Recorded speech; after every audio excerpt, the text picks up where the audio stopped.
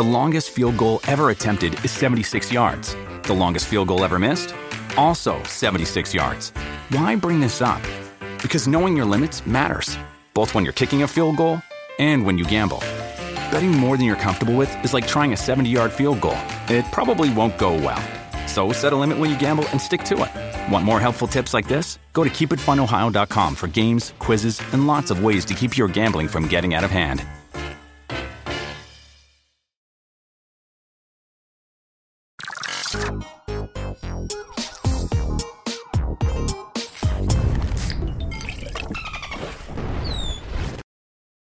What's up and welcome back to Kinda Funny's 21 Jump Street in Review. That's right, we're ranking, reviewing, and recapping every movie in the 21 Jump Street franchise. Of course, I'm Tim Geddes, and I'm joined by the Nitro Rifle, Andy Cortez. Good morning, everybody. Great afternoon, great evening, good night. It's Christmas in February. Joey Noel. Andy took all of the options, so I don't know what to say now. The big dog, Kevin Coelho. Man, it made me really uncomfortable that he was like saying stuff and slowly inching to the right. This movie nice leave the frame altogether. Producer slash Good afternoon, everybody. Scarpino. Tim, nobody ever asks you this. That's amazing. How you doing, Tim? I'm doing great. Very excited to talk about this movie. Not as excited as I was to talk about the last movie, but there's still a lot of good stuff here. Because, of course, like I was saying, this is Kinda Funny's in Review. Each and every week, we get together to rank, review, and recap different movie franchises. Unfortunately, we're coming to an end on 21 Jump Street in Review. It wasn't long, but it was fantastic. Next week, we are starting up Planet of the Apes in Review. We're doing the Matt Reeves trilogy to lead into Matt Reeves' The Batman that, as of recording, is 30 days away. 30 days. That's nuts. That's nuts. So very exciting stuff. So we are going to be watching, what are they, guys? It's Rise of the Planet of the Apes. Right. Dawn of the Planet of the Apes. War of the Planet of the Apes. All three directed by Matt Reeves, and then The Batman directed by Matt Reeves is coming up there. But of course, that will be part of Batman. Revenge of the Planet of the Apes. We're going to be doing some jumping around everywhere, but I'm excited. I have never seen any of those movies, so we are sure to be in for That's a gonna be real fun. That's going to be a visual Sonic experience for you, Tim. I'm stoked for you, man. I'm real stoked on that. But like I was saying, you can get the show youtube.com/kindafunny or roosterteeth.com. You can also get it as a podcast by searching your favorite podcast service for Kinda Funny in Review, and you'll be able to get all of these and all the other franchises we've done. If there's a movie franchise you love, chances are we've talked about some of its movies once, maybe twice, maybe 3 times. We've never done a movie 3 times yet, but I fucking guarantee we will at some point. Spider-Man's got to come back. Spider-Man's coming back. That was too much fun to do. Sleep. But if you have dollars you want to throw our way, you can go to patreon.com/kindafunny to get the show ad-free, watch live as we record it, and you could be a Patreon producer just like Gordon McGuire, Molecule, at James Davis Makes, and Pranksy have all done. Thank you so much. We appreciate you from the bottom of our hearts. Today we're brought to you by DoorDash, but I'll get to that later because I want to get right into it. 22 Jump Street.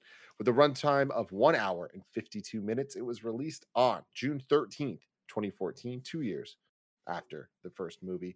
Once again, directed by Phil Lord and Christopher Miller. Written, though, by a different team for the most part. So Jonah Hill wrote the story for this one, but not the screenplay. The screenplay was done by the other dude that also worked on the first movie, in addition to a couple other people. And another key thing is not only did it lose Jonah Hill as a screenplay writer, it also lost Philip Lord and Christopher Miller doing revisions to the script that they did heavily for the first movie because they were too busy working on the Lego movie, so they couldn't work on this as well. But they did write the credit sequence for this movie. You can tell that. Yeah, so good. That's one of the standout moments in this whole movie. Yeah, the way you know if you watch this movie or not a decade later is, do you remember the credit sequence? Because that is the one standout scene where it's like, it's unforgettable. You either saw it or you didn't watch this movie, you know? It's funny because you guys teased it last week, and I did see this in theaters, and I thought it was, it's ultimately, we'll get into the pros and cons of it, but that I totally forgot about the end credit sequence. The sequences that I looked forward to largely was anytime Jillian Bell was on screen, and that sequence where they're fighting It's a is gold one. It's a gold one. It's Yeah. gold. That is the one that I mean, I just can't. I know you're right. You're definitely right, but I just couldn't get past that part in my brain. I was like, that is the part I'm looking forward to most when I rewatch this movie. Yep, and it lived up to it. Music once again by Mark Allen Mothersbaugh, so that's really cool. I will say, not as impressed by the use of the score in this one compared to the last. The last one I thought had so many moments that hit hard with the score. This one I think flexed its versatility a little bit more, less highs, but a little bit more consistent, like goodness throughout. It had a budget of $84 million. Which, yes, in fact, is double the $42 million of the first movie. That's incredible. So that is very fun, very meta. And a box office of $331 million, way over the $201 million of the first movie. So, hey, they did it, y'all. So without further ado, let's get right into it. Kev, I want to start with you. You being the only person that has not seen this movie before. I enjoyed it. Like, you're right, the highs aren't as high, but also I don't like that, like, they just flipped it and it's like, oh, now Channing Tatum is like the cool one that's fitting in here. But I mean, other than that, it was very funny. I think that the joke where he's banging the dude's daughter, like, it gets me. Like, I don't think that it should get me as good as it did, but like, I enjoyed it so much, and it's one of these things. Again, I don't know that it deserves to get me as hard as it got me, but I was How hard do the text messages get? What's up, Doug? I'm gonna kill you, Doug. Why does my dad have your phone number? Yeah, I mean, yeah, just also the I didn't like the. I mean, I liked the villain reveal, but there was just something weak about her dad that didn't do it, and then she was so over the top that it totally worked for me. But the dad, it just I feel like they could have done more with that, and like he was just so over the top in the same way, but it just didn't work for him. And that's, I think that's more of like who the actors are, right? Where the over the top for the dad seemed just kind of stupid, but like the daughter was just perfect in that role. So good. Really enjoyed her. Andy Cortez. This movie definitely not as good as 21 Jump Street. And I found myself thinking, like, you giving us the facts that Phil Lord and Chris Miller didn't do any revisions to the screenplay, that they just kind of, directed, obviously. It really shocked me because so much of the humor reminded me so much of the Lego and the Batman Lego movie as well, where there was like a stretch for at least 5 minutes where it was nothing but meta jokes about their situation, about their movie, about there's 23 Jump Street. And oh, look, look where he's standing. Looks like a cube of ice. Like, there was just so many. I think I watched the extended edition, honestly, because I don't remember. Real quick, Andy, to cut you off there, because you brought up the cube of ice joke. There were a lot of rewrites that had to happen after rounds of shooting where screenings weren't playing. And the joke for Cube of Ice was deeper, and like there was like levels to it, and they were just like, oh, no one's laughing, no one's getting the joke. So they had to dumb it down to get to the point that like, okay, people get what they're even trying to reference here, because originally it was like a block of frozen water. And just little things that made it more clever and a little more thought than being on the nose, but it just wasn't playing. Not to excuse it, but it's just like that is a little bit of an interesting kind of insight into why it kind of felt that way, because I'm right there with you. Yeah, like I legitimately think that I felt like I watched the extended edition, even though there may not be one, because I just felt like there was. I feel like I enjoyed this movie less than I did the first time around, and I was laughing a bit less than I remembered. I remember this movie being a lot better than I actually thought it was this time around. But I still found it enjoyable. There was just like a lot of meta jokes that just kept on going. I was like, man, this really reminds me of hearing Lego Batman talk about his relationship with Joker, and just like there's a lot of like parallels there between the humor that all kind of reminded me of the tone that those movies take. But my God, the scene in the bedroom with are we about to kiss, that sequence, and then the sequence of grab the grenade in my pants, and like why is it hard? Like, it's just like all of that. that sequence, I'm fucking just dying of Dying. laughter, dude. Like Dying. the highs are still there for me. This movie just was a lot less consistent throughout. It was just so superfluous. Like this movie was just like, it didn't need to happen. I'm glad it did, but my gosh, like so much of it just felt like, let's kind of phone it in as best as possible. And even though they nailed a lot of it, I feel like a lot of it was still just missing and lacking compared to 21 Jump Street. I want to jump in with my thoughts right after this because I think they kind of complement yours pretty well. Where I'm very much in the same. I don't even want to say the same pool as you. I'm in the same hot tub as you. We're that close, Andy. Like wow, we're within okay. 5 feet of each other. Get closer if you want. I don't think that they phoned it in. I think they really, really, really tried. I just think that it didn't quite reach the heights of what they were attempting. And I don't think that it was too ambitious. I think that anytime this movie got close to brilliance, which I think it did often, it always kind of got caught being a little too aware of what it was, and just understanding that you are a sequel to a reboot type thing and making jokes about that isn't enough. You also then need to get out of just being another sequel, and I ultimately don't think it did that. I'm with you in the sense that watching this for now the second time ever, I did enjoy it less than I did the first time. And that sucks because the last movie I was glowing on last week I was glowing on the first one. And I think in context next to that movie, this one, I feel like I have a lot more negative things to say. And that's unfortunate because it's a really fucking funny movie. And I think that the rom-com stuff that they set up, in addition to all the sequel meta stuff, and they set it up pretty early about like what this movie's gonna be. Mm-hmm. And it is very much using the metaphors of their partnership to actually be like a semi-romantic thing, a rom-com type movie situation, and set up for like how what does a rom-com reboot look like? And that this kind of answered that question. I think that that's a really funny premise. And the supporting cast continues to just absolutely kill. Like Ice Cube was great, giving him a little bit more of an expanded role.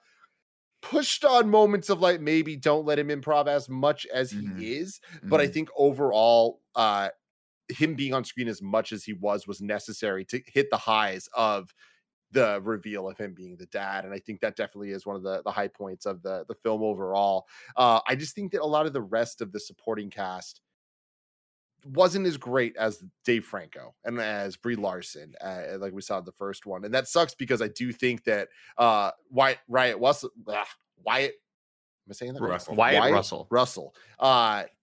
Was great, and I didn't know it was him like the first time I watched it, and now I'm like, oh, holy shit, it's John Walker. And Jimmy Tatro, I kind of wanted more from them, and I think they had moments that were great. I think the red herring tattoo, all that stuff, very well done. But I couldn't help but compare it to the subcast from the last movie, and it's just like, oh, this is so good, but like it's not perfect. Nick, what do you think? Yeah, I mean, I'm right there with you guys. Like, I think this movie's missing a level of polish that the first one had that unfortunately this didn't. And it could have used maybe one more rewrite of the draft and or rewrite of the script, and then just a couple more takes of some of the improv there. I think it suffers from, like, I'm torn because I don't know necessarily if it suffers from the fact that at this point Jonah Hill and Channing Tatum became like they were pretty big stars, because they were pretty big when the first one happened too. But you definitely get a sense that they're sort of like they're phoning it in maybe 10% of the time, which is just enough to kind of take this down a notch, unfortunately. But I do like all the meta commentary. I'll agree with you guys that it's a little too much at times, and they lean so far into it that you're like, all right, enough is enough. But we get some really, really fun moments here, and I actually enjoyed watching it more than the first time. The first time I remember being disappointed because it wasn't as good as the first movie. But coming at it, seeing sort of Wyatt Russell and Jimmy Tatro be bigger stars, and like I know who they are now, it's fun to rewatch that movie. Like, oh shit, these guys, like, okay, that's the guy that may or may not have done the dicks, and this is the guy that is the anti-Captain America. Like, it's pretty cool to see those guys kind of in some of their starting roles. And I will say, the movie maybe didn't have as many laughs per minute as the first one, and it might not be as tight, but the laughs that are there got me, and I enjoyed watching this through and through all the way through to the end. I was like, this is actually kind of a fun rewatch, and it's cool to be a little more critical of it, but it was enjoyable. Joy Noel. I was like really disappointed by rewatching this. I remembered it being way funnier than I felt that it was. Um, yeah, I was like pretty bummed. I feel like I had to get all the way through the like open mic scene with Jonah Hill before I was like laughing at a level that I feel like I hit so much earlier in Mhm. 21 Jump Street. And I was like pretty bummed by it. I think yeah, the roommate is like the high point for me of just like they use her the perfect amount because I think if they would have put her in any more, it would have been like, ugh, I not just this I again. love every scene that it ends, the scene ends, and then it cuts to the opposite side of the room, and she's just there. She's just been in the Yeah. room the whole time. The So funny. hardest I laughed at or like up until the end, which I think is really like funny, is when she meets them after he stays over in the room. She's Yeah. just roasting him. Yeah. And I was like, oh, God. that was the first time where I got to the movie where I was like, okay, this feels like 21 Jump Street. Yeah. But I was pretty bummed and I couldn't tell if that was because I had just spent like 2 hours laughing at Jackass, that like in comparison it was like Maybe. very not funny. But I was like pretty bummed. I think, yeah, Jimmy Tatro and Wyatt Russell, I think their characters are like it was a bummer for me, at least with Jimmy Tatro, because I like his other stuff so much. So then to see this, I was like, oh, I had way higher expectations when I saw him of what was going to be happening than what actually did. And then Wyatt Russell for me as a character, I thought was like didn't amp up Channing Tatum the way that I like was expecting him to. I'm right there with So you, Joe, when it comes to Tatro. Like, I see him on screen, I go, yeah. oh, fuck. Yes! I forgot he was in this movie. This is going to be great. And then I was just kind of like let down by most of what he did. And I think a lot of it was just what they had him do wasn't Yeah, totally. necessarily enough, or maybe directed well or written well, you know?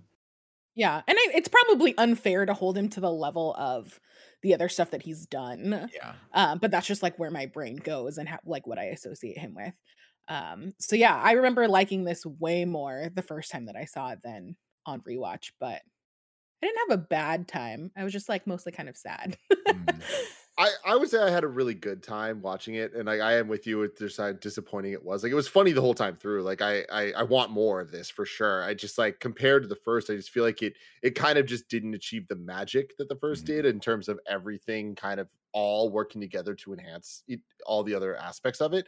But what I did realize about watching now the two of these is this kind of represents a more modern, and at this point we're talking about 10 years ago, but a more modern take on satirical parody films like the scary movies and things of the 90s, where this was kind of more like it's a parody with the meta-ness and of the culture of Hollywood and all that stuff. And I think that I want to give them a lot of credit for what they did with this, even where there's like dumb jokes that kind of just build in the background that don't mean anything, but it's like it's for the people that are looking for A field goal like post. that whole thing, or even just like all the football stuff, like the fact that their team name is like the Metropolitan City Statesman. Like it's the most like nothing fucking names ever. And like Yeah. when they do the whole football I don't even know what it's called, the hut shit, where they're calling out stuff and they're just like colors, a number. It's like it's such background noise that if you weren't paying attention or watching with subtitles on, you probably wouldn't even really realize is not real shit, because it's just like they know what they're doing. They're The saying it announcers doesn't as fucking well. matter. Yeah, exactly. Yeah. Everything the announcers say. There's the chase scene towards the end that's like ratcheting up the budget and all that stuff. Like I thought that was very funny. Didn't fully like it never made me laugh out loud the way that the chase scene in the first one did. But there's this scene where they drive by the audiovisual museum or whatever the hell it is, and it's the Benny Hill Museum, and it's the Benny Hill theme song playing, and the cars are going back and forth. It's like, and that lasts 2 seconds. You either get it and see it or you don't. And it's like, I appreciate how many layers they throw in here of like, this is the scary movie of just Hollywood, right? In general. And I think that they did a good job with that, of this being a sequel. But at the end of the day, Scary Movie 2 is now Scary Movie 1. Andy Cortez. And all those jokes that you just mentioned with state, color, number, state, color, like all of those things are just exactly the type of dialogue that I would expect to hear from the Lego movie and the Lego Batman movie. Yeah. And they were like, they're so spot on. And it's like, here's the script that we're writing. We'll tell it to you right now. And then the football announcers are talking about whatever the hell, just being really breaking the fourth wall with what they're doing on screen. And that's the exact type of humor, which is why I'm really shocked that Lord and Miller didn't rewrite any of this. It just seems like extremely their sort of shit. Well, I think there was also something accessible about the first one to this one, that kind of humor, when pushed too far, makes the second one inaccessible. And there's a real thin line, a real fine line between like breaking the fourth wall and parody. And I feel like at this one is a parody movie, whereas 21 Jump Street had moments of it, but for the most part, it was kind of grounded until the end there, where they start blowing stuff up and all that stuff. But it wasn't as outlandish and ridiculous. It didn't end with them hanging off the chopper with someone, all the tropes that they're kind of trying to make a commentary on or not. And I think that in and of itself was what they were trying to make as a meta commentary for sequels, where it's like, hey, every sequel takes it up a notch and ruins the movie. But unfortunately, they actually kind of ruined the movie by doing that. A little bit for me, even though I do think that it was, again, there are some really funny laugh out loud moments in it. Yeah. I mean, the intro with Bad Boys too. Like, no, Andy. Every reference to Bad Boys too. Yeah.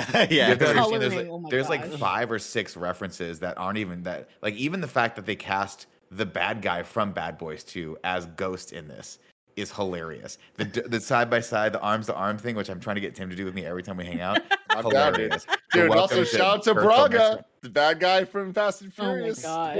Was oh my Braga in this? god. Braga's one of the guys. Yeah. Oh my god, that's incredible. That's funny. I didn't realize that. Yeah, there's so many references to Bad Boys 2 in this that I'm like, how can I not like this movie? Come on, get out of your seats. Joey, Yeah. you're about to say something? Going back to like the meta commentary thing, and maybe this is just me, I'm not watching 21 and 22 Jump Street because of like the meta commentary the way that I would watch even Scream, because I've never seen Scary Movie, of Right.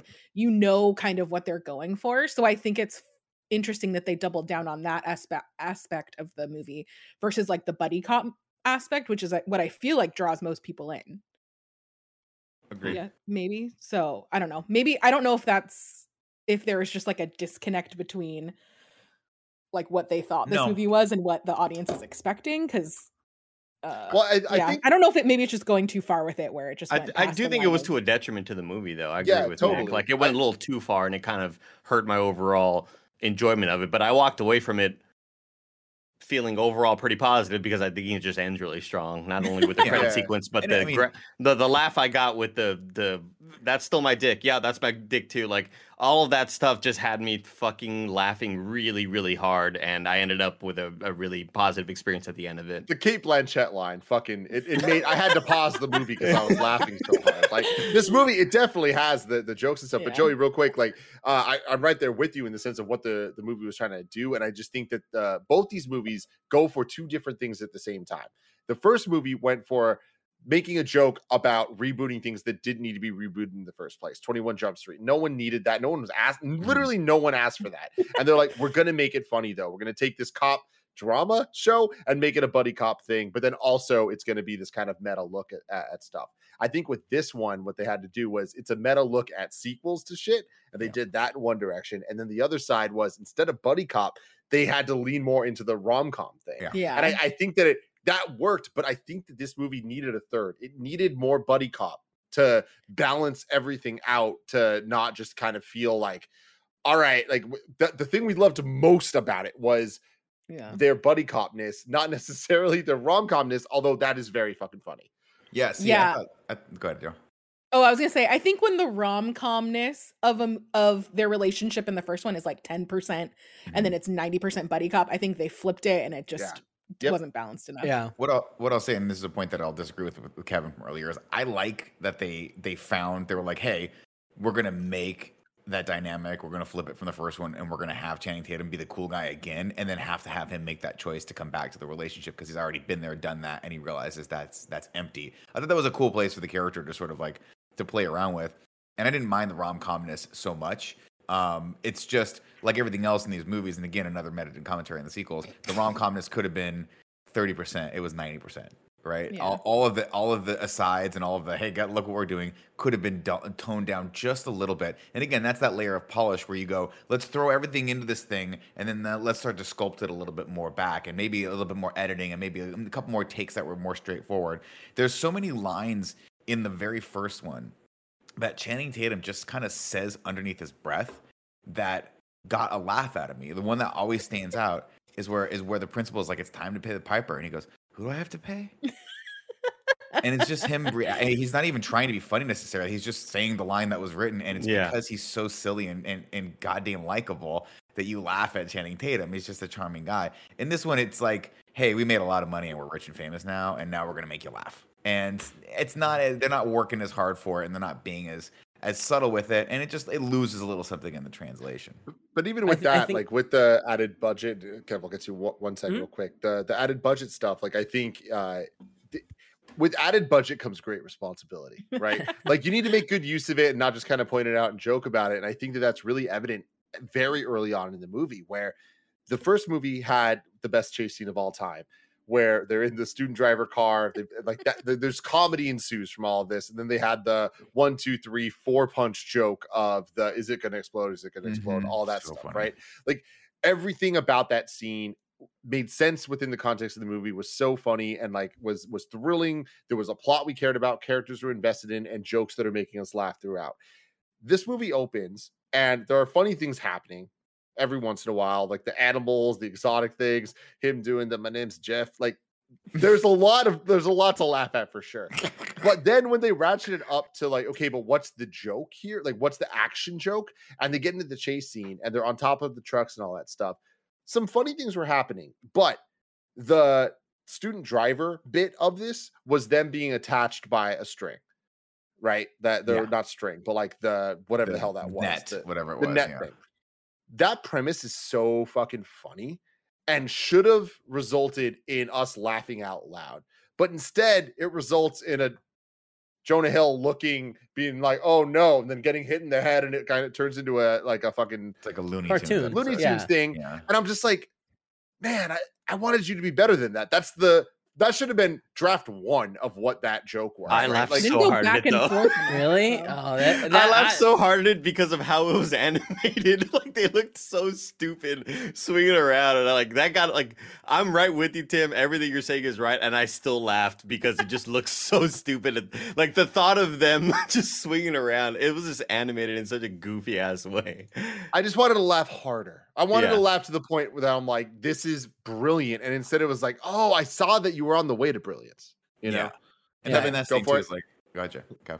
Oh, I was just going to say, I think my big issue is that it very much treads on waters that we're already familiar with. And I kind of wish, instead of them exploring the reverse issue of like, oh, he's gonna go be with that group of friends, I wish they had done something with their relationship that was different. But I guess that's a tricky situation to be put in, where like, what do you do?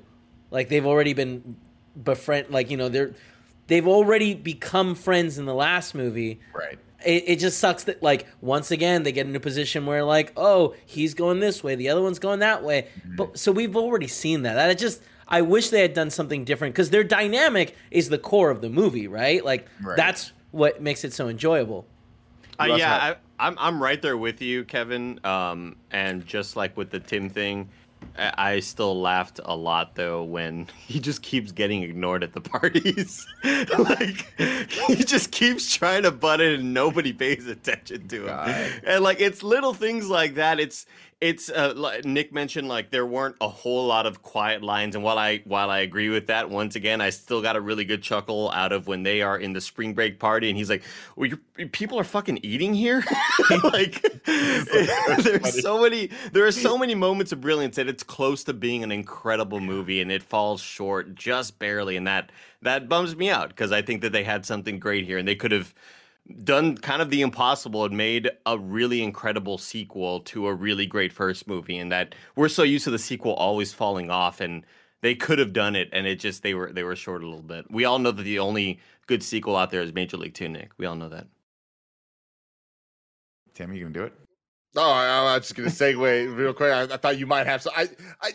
I'm a little thrown off here, because right there I thought that Andy was going to bring up Lord of the Rings and he didn't. So I was ready to hear what Lord of the Rings name you were going to drop, and then I was going to cut to ads. But then you threw me off with Major League 2. But real quick, not expecting that either. Let me tell you about our sponsors. This episode is brought to you by DoorDash. If you've been listening to any kind of funny podcast, you know that we absolutely love using DoorDash. It's so great. It's so simple to just be able to order whatever food we want and then have it delivered right to our house, along with the restaurants you love. You can now get groceries and other essential items delivered with DoorDash. You can get some drinks, snacks, and other household items in under an hour. With over 300,000 partners, you can support your neighborhood go-tos. We always talk about Volcano Curry in San Francisco, of course. Ordering is easy, and your items will be left outside your door when you choose contactless delivery drop-off, whether it is the local favorites or the nationwide chains like things like Popeyes, Cheesecake Factory, all of that. For a limited time, y'all can get 25% off and 0 delivery fees on your first order of $15 or more when you download the DoorDash app and enter code KINDA funny. That's 25% off up to a $10 value and 0 delivery fees on your first order when you download the DoorDash app in the App Store and enter code KINDA funny. Don't forget, that's code KINDA funny for 25% off your first order with DoorDash. Subject to change, terms apply.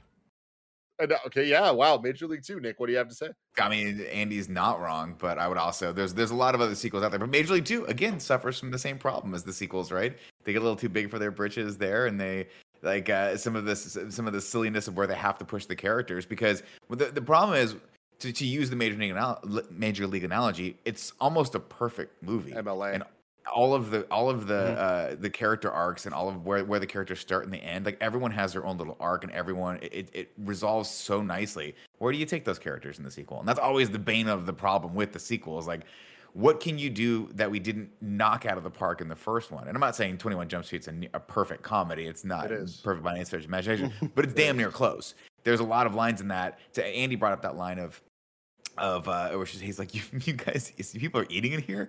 That was the closest joke, I think, in this movie that we could get to a 21 Jump Street joke, right? And I always talk about my favorite line from that movie is when he's like, I got a pound of cocaine. He's like, we're trying to show these kids a good time, not fuck up their lives.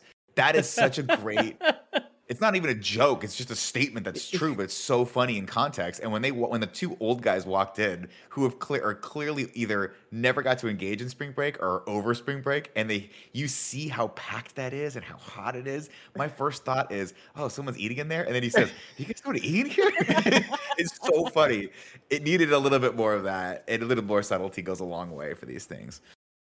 But are you ready for the plot, Tim? Let's plot it up, man. I don't have a song. Just go for it. Just go for it. Dude. There aren't really a whole lot of songs in this movie that like have that iconic sort of vibe, you know. Andy, which is weird because it was an iconic like time period that I feel like they could have pulled a lot of. There's a lot of Wiz like, Khalifa songs. Exactly.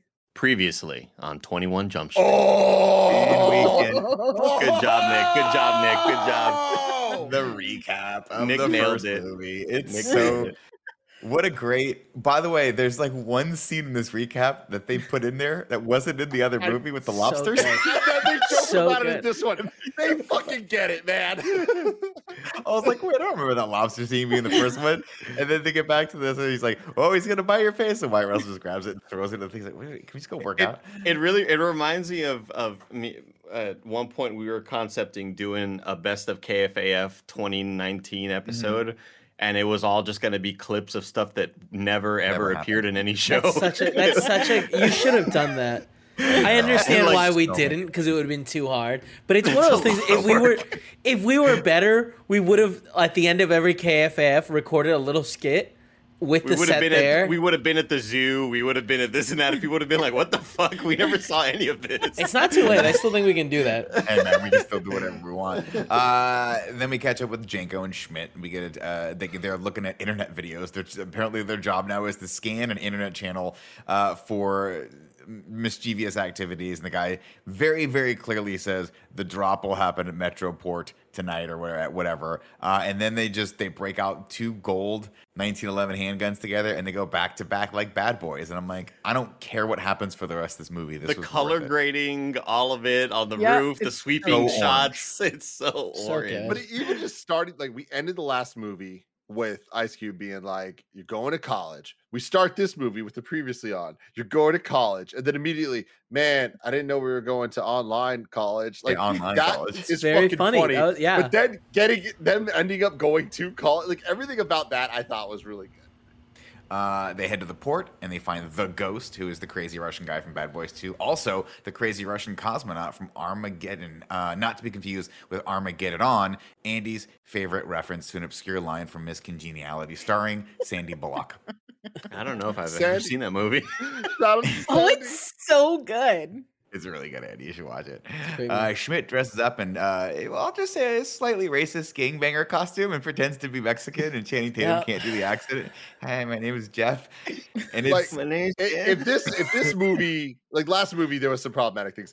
I don't know why this movie decided to like be like, you know what, let's double down on the problematic shit. Like, I feel like there's a lot more shit in this movie that made me go, Yeah. There's I a don't lot want of to stuff talk in here. about this. quite a few references to like what's fun in college that I don't think is necessarily acceptable anymore, but we'll get to those all in due time. But I love the comedic sort of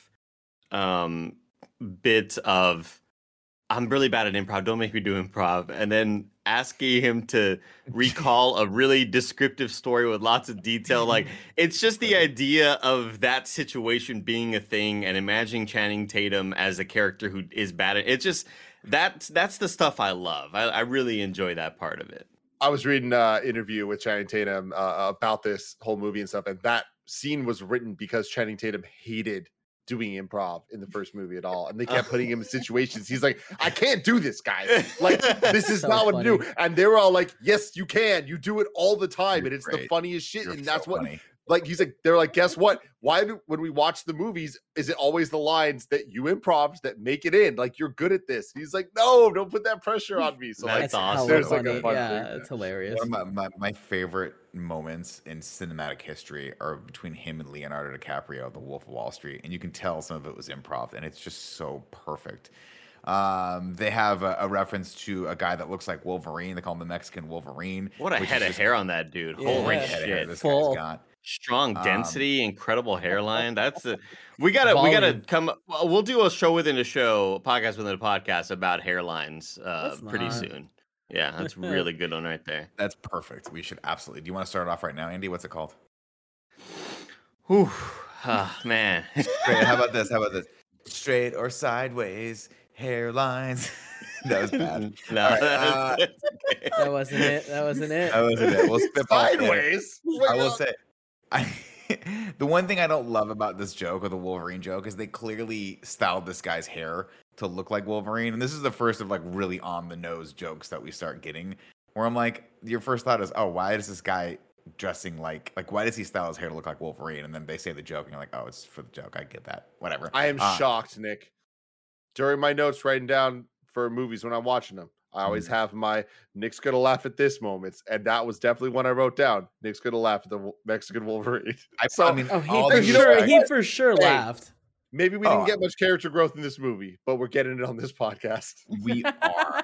I distinctly remember laughing my ass off the first time I saw this movie, but I There remember we go. I remember the line coming, and I was like, it's not gonna hit, and it didn't hit for me, unfortunately. I'm And in the Cortez- early pre-pro phases of figuring out this hairline theme song. Mhm. And I Googled the 2001 seminal 2001 film starring Lance Bass and Joey Fatone called On the Line. Okay, Oh, yeah. perfect. And so Love I'm that. going to do some research, watch that movie, figure out if there's any songs there that are indicative of what On the Line is. Everybody knows that movie. Yeah. So I'm going to watch that, and I'll come back with a theme song. And it'll likely be On the Line Is themed. Maybe I get Joey Fatone to do a cameo for me. Who knows? That would be incredible. I'm gonna throw this out there also.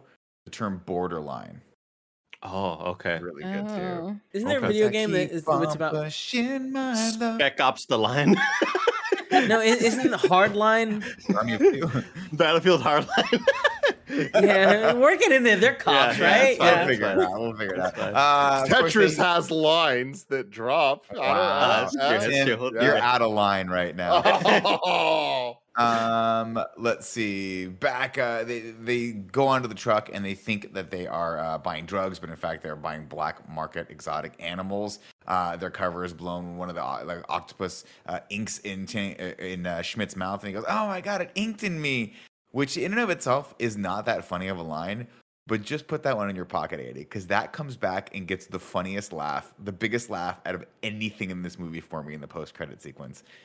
It's hilarious. I want to stop it right there. The white parrot broke free of its guideline at 6 minutes and 41 seconds, and actually attacked Jonah Hill. Quote, "That was not acting," says Channing Tatum. "I don't like birds." Incredible. Nor should you. When do you think Kevin's gonna get a bird? Soon, right?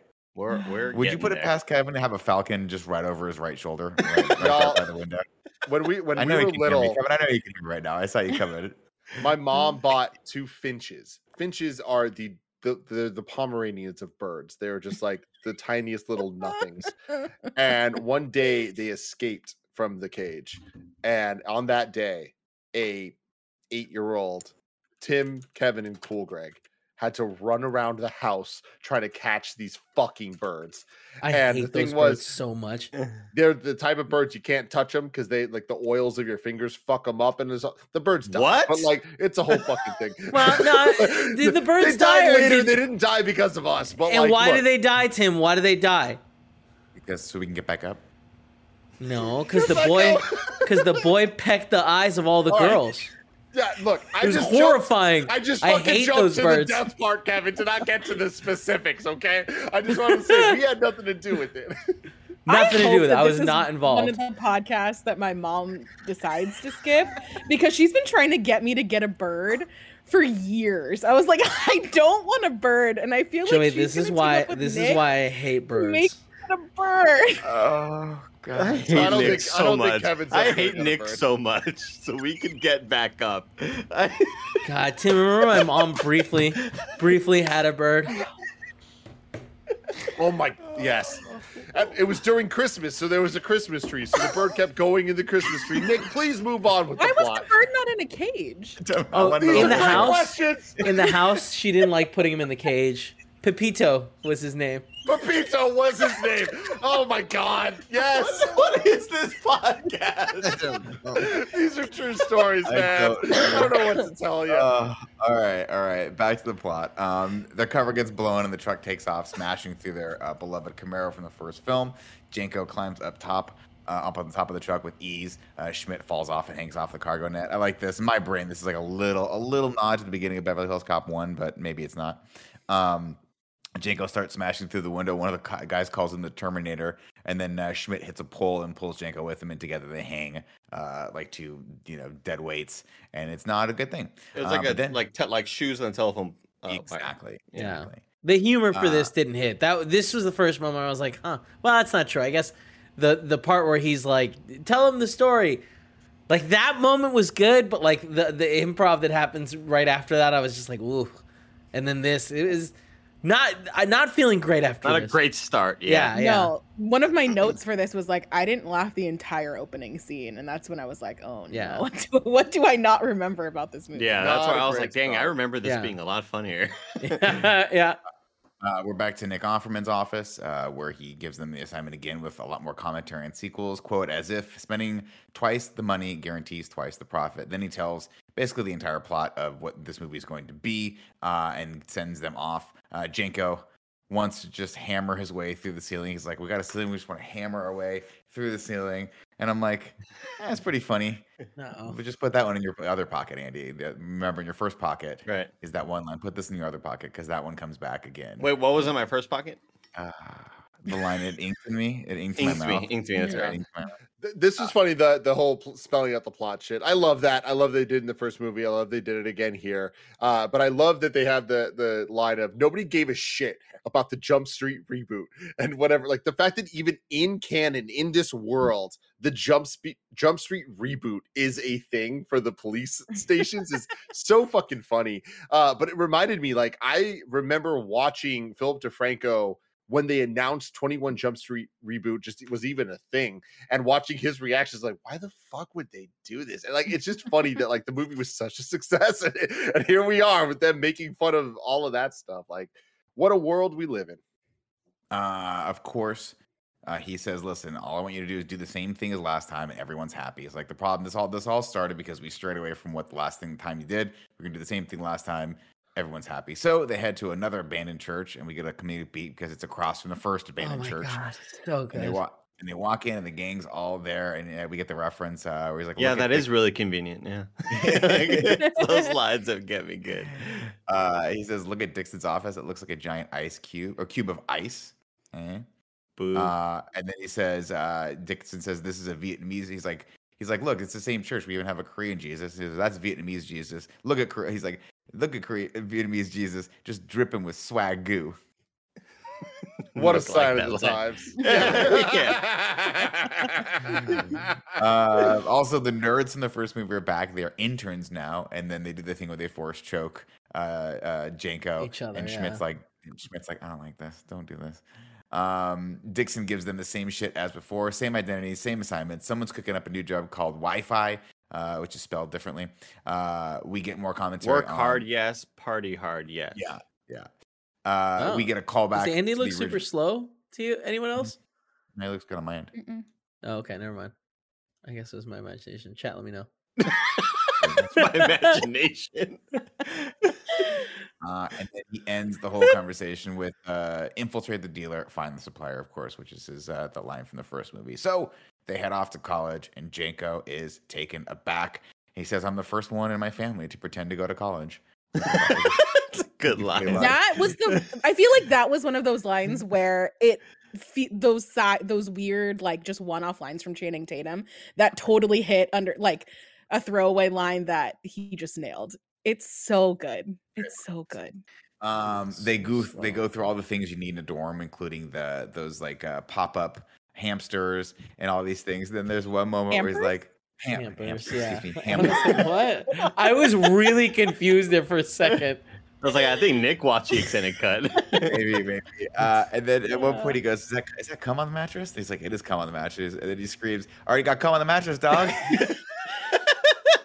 That's a good one. And then we get introduced to Kenny and Keith Lucas. But that sequence of them setting up the dorm, just like, I love that sort of shit. I like, it's so out of what the world is. It just like, here we are kind of making this YouTube video suddenly. It works for me. It works really well for me. There's that style, and then there's also, we'll talk about it later, but I laughed so hard the first time. Not this time because I knew it was coming, but the first time it's the split screen with both of them walking, and Schmidt's like throwing his gun up in the air, and you see Channing Tatum walking. You're like, "Oh, he kind of looks like he's in the same park." And then he walks up, and then the line just goes away, and they're like in the same, but like right next to each other. I'm like, that's actually kind of really funny.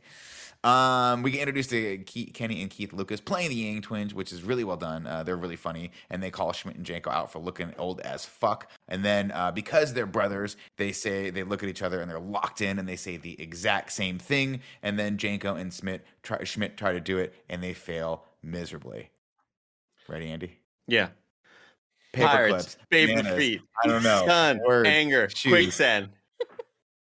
Nailed it. I love this bit, and this reminded me of why I love 21 Jump Street, of them setting things up. They're going to come back throughout the movie, both comedically and thematically. I just still don't think that this ever hit the highs that I was looking for from it, but I liked how it kind of throughout the plot did a good job of aligning sides of who's with who at what moment. And we have so many iterations of this that I thought always had a laugh. I just don't think they ever reached the laugh. Who are these two dudes? They're comedians, right? They're fucking funny as hell. I Yeah. don't know. Keith and Kenny Lucas. They're called the Lucas brothers. I don't know. Like, I've seen them do know. stuff on Adult Swim before. I've seen them on Comedy Central before, but I don't really know if they have ever really had like their thing, you know? Big breakout thing. Yeah. Not that I know of either. They had Lucas Bros Moving Co. TV series for 2 years.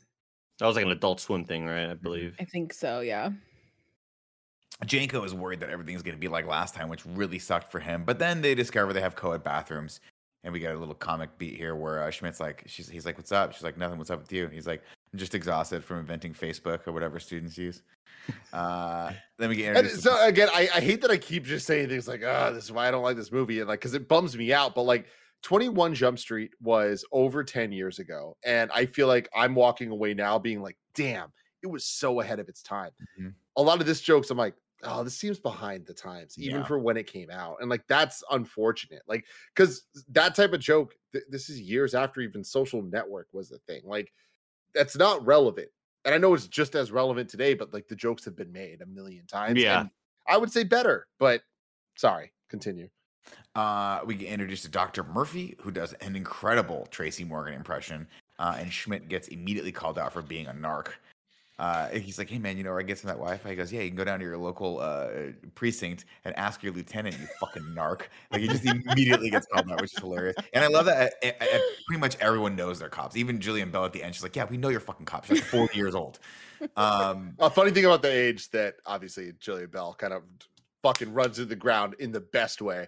But she keeps joking about he looks 30. She is 30 at the time of recording this. And he is only 4 years older than her in real life. It's Oh my interesting God. because like I feel like anyone can go to college. Like you don't have to like high school, you are Dorms, a set though. age. Dorms But- are the difference. But I mean, can like someone not start going to college at 30 and go live in the dorms? I don't think so. I have no idea. I think don't see There's why a girl on TikTok that's doing it right now, but I don't Yeah, know. Whoa. Joey, hit her up Is she and a ask narc? her how old she is. No, but that's the thing. Like, it's so interesting that joke like maintained from the last one because I feel like in the last one it makes a lot more sense. Right. Yeah. Of everyone being like, there "Hey, is an age you're limit for high clearly school. not 14 to 18, right?" Yeah. Yeah. So it's the same thing. They're treading the same fucking waters, and like, come on, we get Doesn't it. They're quite older hit it. looking. Yeah, exactly. We get a little cameo here from Patton Oswalt, who calls Schmidt He's so calls on funny. Schmidt to tell him about cocaine, and Schmidt's like, "It sounds like your cocaine's," or Jenko I think says, "Sounds like your cocaine's being stepped on." But Patton Oswalt tells him he needs to decide who he's going to be. Are you going to do the same thing over and over again, or pick a different path? You can do whatever you want to do. You can be whatever you want to be. He's like, I can do whatever I want to do too. I have tenure here. I can do whatever I want. I'm sleeping with two of my students, her and her. And I haven't been in college in 20 years, but I assume that this vibe hasn't changed, right, Tim? There it is. They go to a campus open mic, and one of the local improv groups is there. The campus improv group is there. And I laugh my ass off when one of the crew asks for a prompt. He says, "Oh, I'm hungry. I wish I had a..." Tampon. Yeah, That's what you told me to say, right? that was perfect. Schmidt spots Maya, whom he recognizes from his psych class. He asks about Cynthia because they were... Who I recognize from the College Humor Disney Princess Spring Breakers skit that is so fucking funny, and I recommend everyone go watch it. I love her. She's fantastic. She was also in a couple other things. Greek. She was on Greek, which is what I know her from. She's great. There was a couple of references to Greek in this movie as well, but I don't know because I didn't watch the show. But Gia did. Oh, She it's kept so marking out. good. Greer grammar. Oh, It's a good use of that term. Schmidt gets talked into some poetry by Maya, and it's incredible because there's moments of it that I believe are just an inside reference to "So I Married an Axe Murderer." And then Him doing it. Joey said it earlier, but like it goes from to laugh out loud, like in It the wins blink me of an over eye. real fast. He did it. Jonah Hill nailed that scene in the same way he nailed the "I've Got a Crow" scene in the last movie, where I'm like, you motherfucker, you're so funny. It's funny though because like I guess in the first movie it felt effortless, and in this one it feels like they're working for the jokes. Does that kind of make sense? Like in this one, I was like, he's working. It's like when I see comics who are like, I'm gonna stay up there, but I got a 10-minute set, but only like really 6 minutes of good material. So you got to work real hard for that extra 4 minutes. It's kind of what this feels like. They, of course, are out of leads, so they decide to turn to an expert. Enter Rob Riggle, who and Dave He's so Franco, good. who I wish they could have found a way to integrate into this movie more. You want to talk Yeah. about more X factors? That's what this movie's missing. Now, two things with this. One, did you notice that when they were like, who are we going to look for? Channing Tatum's eating Doritos. No, that's hilarious. Little That's awesome, foreshadowing. And two, Mhm. when I talk about the things that made me go, I don't want to talk about this. Rob Riggle in this movie didn't work for me. I love Really? him. The stuff, I just was like, this, even from the time this movie was made, probably shouldn't have been made. Probably shouldn't have went as far as they did. It They just go kind hard of on like, this. they go hard, but I don't think it was worth the joke. That's The my Dave opinion. Franco stuff was a little bit much. Yeah. The line that gets me that I think was in the trailer and still got me. This one was, he was like, I'm Eric's bitch. And he's like, and then you hear Dave Franco in the back go, no, you're not. And he goes, yes, I am. That part got me. For Just me, the it's role reversal of that is funny, but everything else was a little bit very inappropriate. The moment where he's like, I was gonna go to Berkeley. It's just like God, the way so he good. delivers that line is very good. It's very good. Of course, Mr. Walters points out the reflection of the car door. He's like, we're at a lead. He's like, no, you're not. Look closer. You didn't even look at the picture. Find the tattoo. Find the dealer. Of course, they're looking at a tattoo of bazooka that says boom on someone's bicep. So they set about trying to find that person. And they head to one tattoo parlor. And the artist is like, yeah, I did that. I did it. It's for someone. And so that points them back to Jimmy Tatro and Wyatt Russell, who Jenko starts to kind of bro down with. I think I may have missed when they got introduced. Oh yeah, they got introduced in the class sequence where they were kind of making fun of him. But we come back to them because one of those guys has this tattoo, quote unquote. Jenko crushes the walk-on tryouts, and Jimmy Tatro with him while the voice of Archer watches. Yeah. I don't know if you guys caught that or not, but the coach is Archer, which is great. Always love seeing that guy in live action stuff. He's so Zook, good. who is Wyatt Bob's Russell's character, Burgers. invites. I just want to say, I feel like what's the other guy's name? Jimmy Tatro? Is that Tatro, I think. How do you say his last name, Tim? Tim's always said Tatro. I always said Tatro, but I don't know. Okay. I do feel like I wish he was better utilized because I like that actor. I think he can be really comedic, and I feel like the small parts that he have in here it's kind of unfortunate. It is a missed opportunity because the red herring was that you expect, because you're following it so closely, that Zook and Tatro are going to be the bad guys, right? But it would have been more fun if they could have teamed up with everyone toward the end. Instead, they just like watch from the beach, whatever. Yeah. Zook invites Jenko to rush his frat, and Schmidt gets to tag along. We get another hilarious beat when they go to the frat house, where Jimmy Tatro introduces himself again to Schmidt, and he's like, "We just met. We met earlier today." He's like, "Oh man," he's like, "You must have just a really forgettable face." Jenko wants before they go to the party, Jenko wants Schmidt to hang back, but he's like, "No, I'm going to come anyway." And throughout all of this, Schmidt is just getting completely ignored in every Just shit conversation, on and I'm dying every time. And then finally we get that climbing sequence. He's like, "Sorry, man, I don't do parkour." Like, I'm not. So funny. We get a nod here that hits really close to home for me, and I'll tell you why. Because as they're getting ready for the party, Jenko's wearing a puka shell necklace, and he's like, "Dude, it's not 1994. You can't wear that anymore. You gotta take that away." My brother used to have a necklace like that was very, very popular. It's incredible. And they go to the party, and Zook's wearing the same. He's like, "Same puka shell necklace," and then under his breath, Jonah Hill goes, "Why don't you guys tie your dicks together and get married?" They gotta laugh at jealous. it. It's so fucking salty. Jenko and Zook head to the room by literally parkouring this weekend. He's like, I'm gonna go home. I don't know parkour. That's such a funny line, man. And that's like such an underrated line of comedy. Yeah. I don't know parkour. I feel like we got multiple of those lines back to back here with that and the one that the things are different since you didn't go to college. Like that is so funny. Like those two so close together. It's like here we're starting to hit the point of the movie where I'm like, you know what?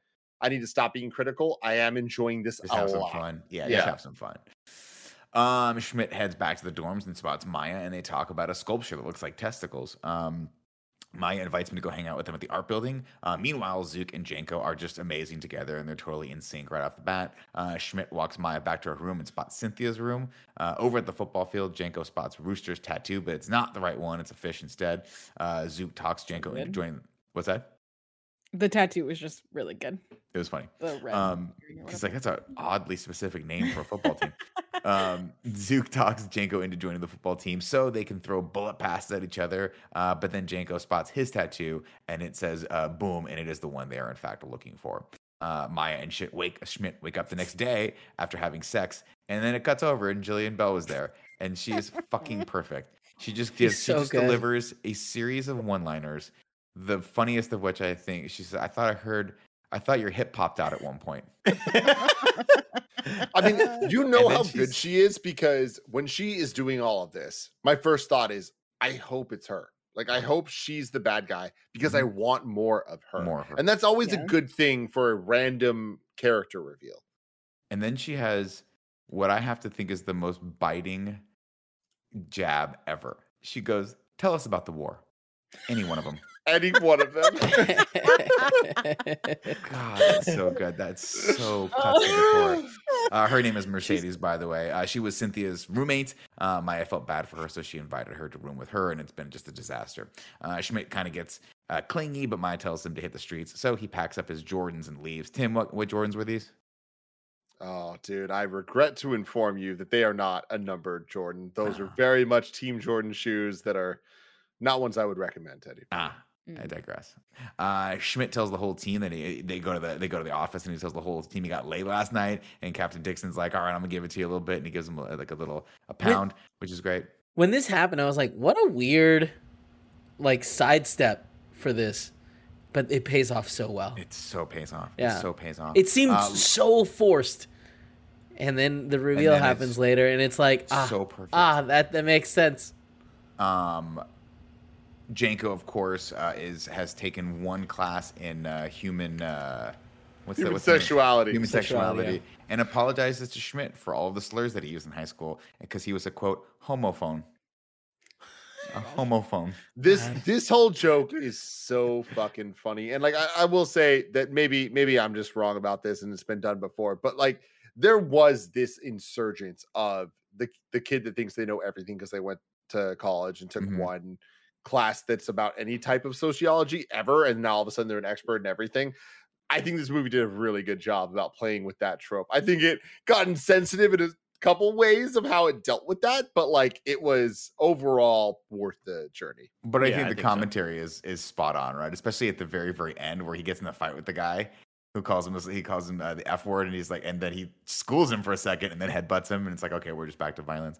I thought that actually paid off. I do think that I missed one line here somewhere where they're walking around campus, and he goes, man, I don't think it's going to be that hard to find. It says Wi-Fi is available campus wide. Everywhere, 24/7. 24/7. He's like, are you sure they're talking about that, the drug, or stupid brain? So with that, that's so fucking funny to me. But with this movie and what it is, and the satire and the parody and all of it, and the drug being called Wi-Fi, I almost feel like I wanted more of the drug is internet. The drug is Wi-Fi. You know what I mean? Some type of commentary on something a little deeper, which I felt like the first one did have. And I feel like this movie kind of it's funny because that word sounds like this word, instead of actually having something to say about it. It's not clever. They of course are eating Rice Krispie treats, and the brothers come in and are like, "Oh man, you guys are gonna start tripping balls." They're like, "Why is it?" Because that has a ton of Wi-Fi in them. You're gonna get real focused real quick. They're like, "Oh, I think we're gonna be okay," and then immediately start tripping balls and get super focused. So they decide to use all that energy to sneak into the frat house and bug it. While a meeting is happening downstairs to decide, and they're just who drilling they're holes. They're just drilling holes. This right above them. So much. But so this many part got me so hard because it's another great use of the editing gag where it's close up on hole, close up on hole, close up on. It cuts over. Schmidt's trying to say stop. And then it cuts back to it. And he's just so focused. And then it cuts wide, and he's drilled 10 holes in a foot long centimeter. He's like, he's like, okay, give me the camera. This one's perfect. Give me the camera. He goes, I'm trying to tell you, I'm out of cameras. I don't have any more cameras. It's fucking funny. And they've hidden cameras everywhere. Of course, they don't get discovered. I love it. There's that moment with all the blinking lights, and he's Wyatt. Is it Wyatt? Wyatt Russell. Yeah, Wyatt Russell's about to go in there, and they just gingerly drop stuff around because all the blinking lights. I was like, how are they gonna get away? There's no way they're not gonna see it. And that gag got me really well. It's so stupid. Nick is going to be taken completely out of context right there, where he said this part got me so hard. I looked and I was like, no one else is anything. Okay. Joey, I was like, no. Oh, I see what you're saying. You guys get your head out of the gutter. Tim, you're the only one that cares. That got me well. How about that? No, that's not even good. It got me good, or made you laugh hard, but not it got me hard. Yeah. Yeah, there's no way to paint that one. They're good around that one, guys. So they escape, and it's a little bit of red herring here because you think at first Zook sees them and is pissed off. They, of course, get hooded and thrown into the back of cars as they trip balls. And man, again, you want to talk about something that got me the first time I watched this. Another fun, silly kind of Wes Anderson style moment. Schmidt has to go to hell where they're playing nothing but 90s like Creed. And then Janko has this Ass and fantastic trick titties, dude. where it's just ass and titties, and he's getting tickled by a football and rides a little mini Lambo. He's like, I finally got my Lambo. Dude, the fact I'm that getting Creed high. is playing. I'm going up. And I of laughed course, Schmidt- so hard at the fact that Creed is playing, dude. Well, and Jonah Hill Unbelievably has funny. that perfect Arrested Development George Michael Bluth like sad stance too. Yeah. That really Mhm. sells it. We do get a point of theme here where Janko starts to ascend to the heavens, but Schmidt is literally weighing him down. Then they get pulled out of the car and back to reality where Zook and Rooster pull guns on them, but it's a twist. Those are squirt guns. There's vodka in there. They've been invited to pledge Zeta. We get a montage where they have to drink a bunch, which seems very dangerous. The night ends when Schmidt, when they bring out 2 pigs, and he's like, no, I can't do this. But hold on. Like this whole scene from the drug trip and the split screen and all that, like at the end of the day, I think it wasn't worth it. The minutes used for comedy. Like I think that there was a couple funny things, like the Creed was funny and like him getting too high was funny. But I think overall, like we've seen that bit before. And I don't think this was the best time we've seen it. Whereas 21 Jump Street, them getting high is fucking hilarious. Like So funny. them figuring each other's mouths, all that stuff. Like it was so fucking good. And with this to Put your end, tongue back in there. I don't like that. yeah, exactly. For this to end with a party scene was funny, but not ever laugh out loud funny until Jonah Hill fucking straight up Luigi right B's this thing. And just fucking head first through the beers. It was like so unexpected because like you're looking at it, you're like, what's he gonna do? And you know he's gonna fucking run through it or whatever. But the way he went about it, I was like, all of this was worth it. And all of this was now very funny. It's just so sad how he goes through it. Because you think, Who's the oh, he's gonna- character in The Simpsons? Nelson. It's Nelson Nelson. jumping through the window in The Simpsons. It's Cartman jumping through the window in the episode of South Park that's mimicking 24, the show 24. Like it's just it's great physical comedy, man. It's hilarious. Look. Back to it. He says maybe we should just investigate, I don't know, different people. Maybe we should just branch out and sow our cop oats. And this is the first time that we get this is going to So be dumb. way more about the romantic, or not romantic comedy. Well, it's a more romantic comedy style vibe, but it's about the couple. Schmidt doesn't like the idea of doing it separately, but Janko just kind of wants it to be an open investigation. It's an open investigation. Like this is so funny. And like I've been talking a lot of shit about this, like, or being more negative, but this is funny. This is a very good movie. It's just not a fantastic movie. Like the open investigation and the way they back up that comedically and plot wise is deserved, earned, and funny as hell. Like this is great. I loved this whole back and forth between the two because I believe in it. I agree. Schmidt, of course, doesn't like the idea of them doing it separately, but Janko just kind of wants to be open. Janko, we get a montage here where Janko's at his first football game with Zook, and he crushes it while Janko looks on. I think I did miss a point here where he did admit that Janko has the tattoo. Schmidt calls Janko while he's working out, and Janko blows him off, even though he can see it on cameras. The two of them working out in this movie is just another moment where I think it's perfect, where they're like working out in sync and they're both making the same sounds. The next day, Schmidt's parents come to visit. We get a little cameo from the original parents there, which is great. It's still so ridiculous that their parents are coming to visit. Like it's so stupid, dude. Like it's the same level of like laugh for me that they're coming to visit as when Channing Tatum says, I saw a college application thing on your desk the other day. Like it's so You're in too deep, ridiculous, man. I found a college man. application on your desk the other day. I don't know how long this is going to last. Oh, man. Of course, the twist is paid off here where Maya's dad comes to visit. Maya's parents come to visit, rather. And twist, it's Queen Latifah and Ice Cube. It's Captain Dixon, and he is So good. not It's so happy funny. that Schmidt is there because he puts 2 and 2 together very quickly. We get a scene This here was that the reveal that I was waiting for in 21 Jump Street. I was like, isn't there a thing with his daughter? And then I got to the end, I was like, oh, maybe that's the wrong one. Totally forgetting that Ashley, or I think that's her name, was in this one. Anyways. Captain Dixon goes ham on the buffet while Zook and Janko win again at beer pong over on the other side. Janko finds Wi-Fi in Zook's bag, so he straight up asks Zook about it, but Zook gets real and tells him he wants Janko to make a tape with him so they can go to a better college called UMC, University of Metro City. A lot of random fake names being thrown around. He says, you can just bust. And then he's like, listen, man, you and me were right here, but we can just bust through the ceiling. And Channing Tatum goes, yeah, man, just and they start doing it together. And Andy, take it out of your pocket because that one got a laugh at me. Yeah, that got a laugh out of me. There it is. There it is. Schmidt and Maya head back to the dorms, and Captain Dixon sends Schmidt a group of scathing texts. Got another laugh out of me. Tim brought it up for a second. What's up, Doug? I'm gonna kill you, Doug. With the emojis, the gun.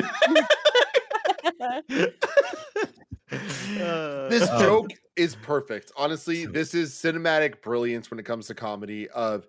They set it up well story-wise so that the actual reveal makes us go and then laugh immediately. And then the texts are just so fucking well written, so funny. But then the sound effects of the text coming in, you know, like it's just so good because like this is the first time I'm actually scared for our protagonist in any way.